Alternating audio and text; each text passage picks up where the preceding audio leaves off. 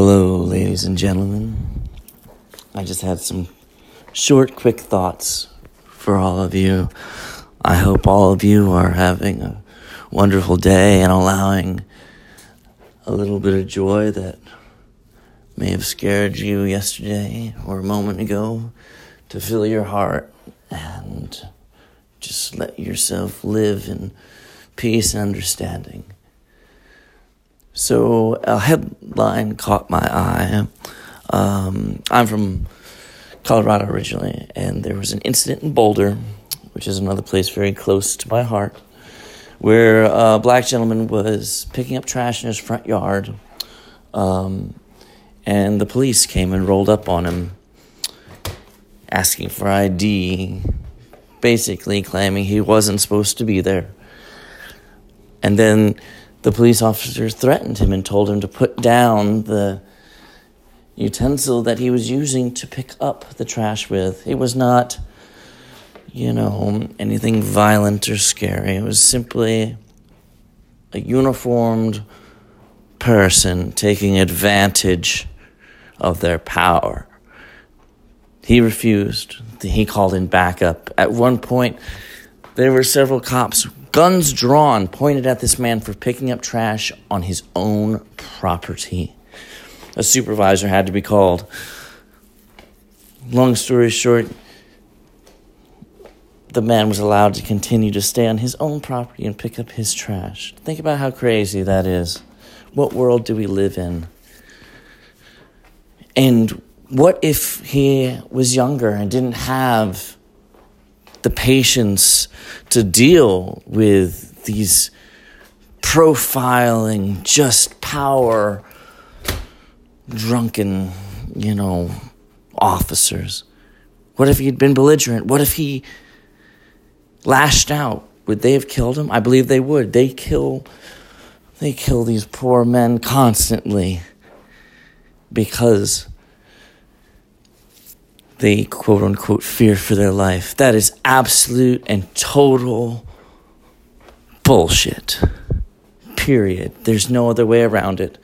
When you can kill a citizen of this country and get away with it, an unarmed citizen of this country, mind you, and get away with it, and everyone not everyone, but in certain circles, people will still refer to you as a hero.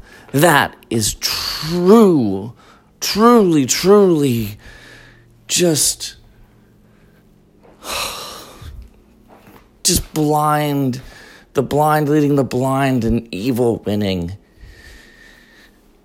It's harder to shoot someone that we are at war with and not go to jail if they don't have a gun than it is in this country to kill a citizen. That is not acceptable, and that is not all right. We must stand together or die apart on our knees. Always question who is making the money, who is benefiting from you being scared, you being under control, you not having a way to defend yourselves. For instance, one of the things about this border wall, if it was your mom, if it was your child, your wife, even for some of you who are only attached to a pet, for instance, even your pet, what would you not spend to keep them alive? Think about that.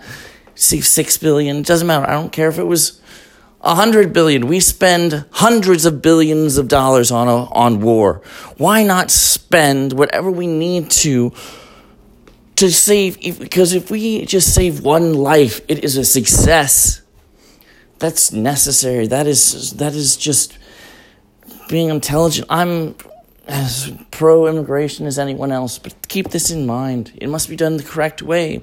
Some, 50-something% of, I believe it was almost 60% of the caravan from South America had tuberculosis, and some had measles. Tuberculosis doesn't have, a vaccine or cure.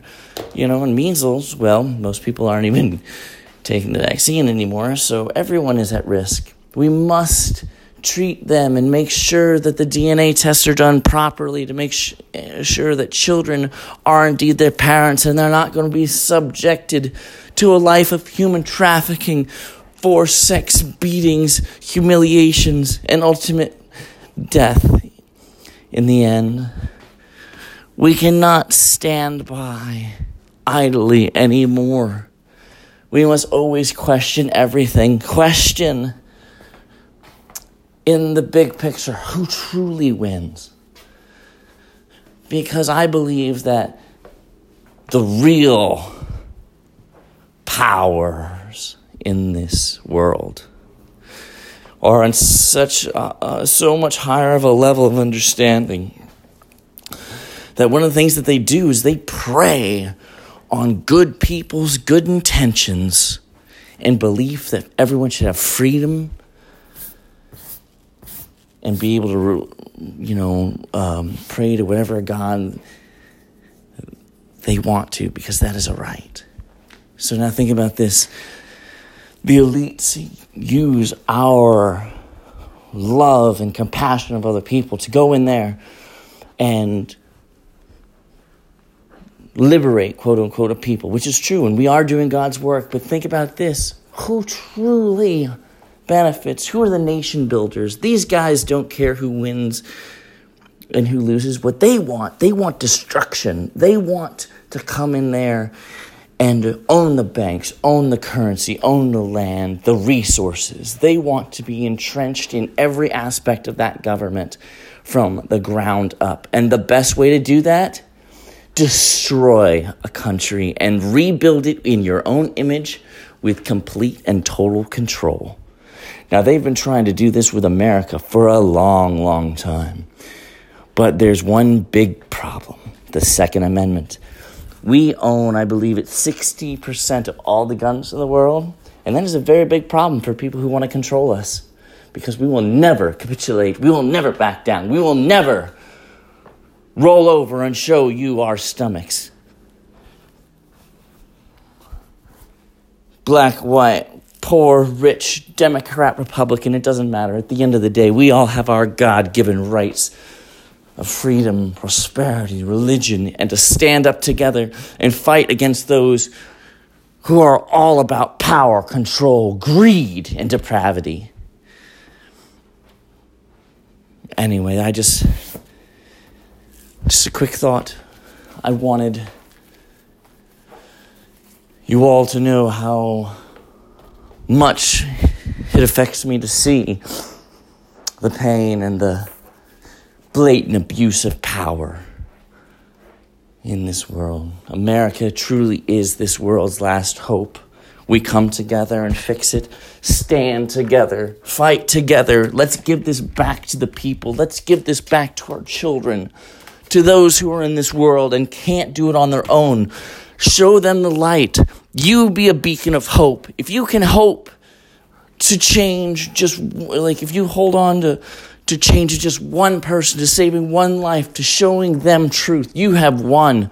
You don't have to change everything in the world all at once, because if you change just one person, that's enough. So keep your goals small. Keep the fight small and close to your chest, because when the time comes, you're going to want people that are truly your brother to be standing next to you. If the evils of this world come to try and take your soul, freedom, and ways to protect yourself. Go with God, everyone. I love you all.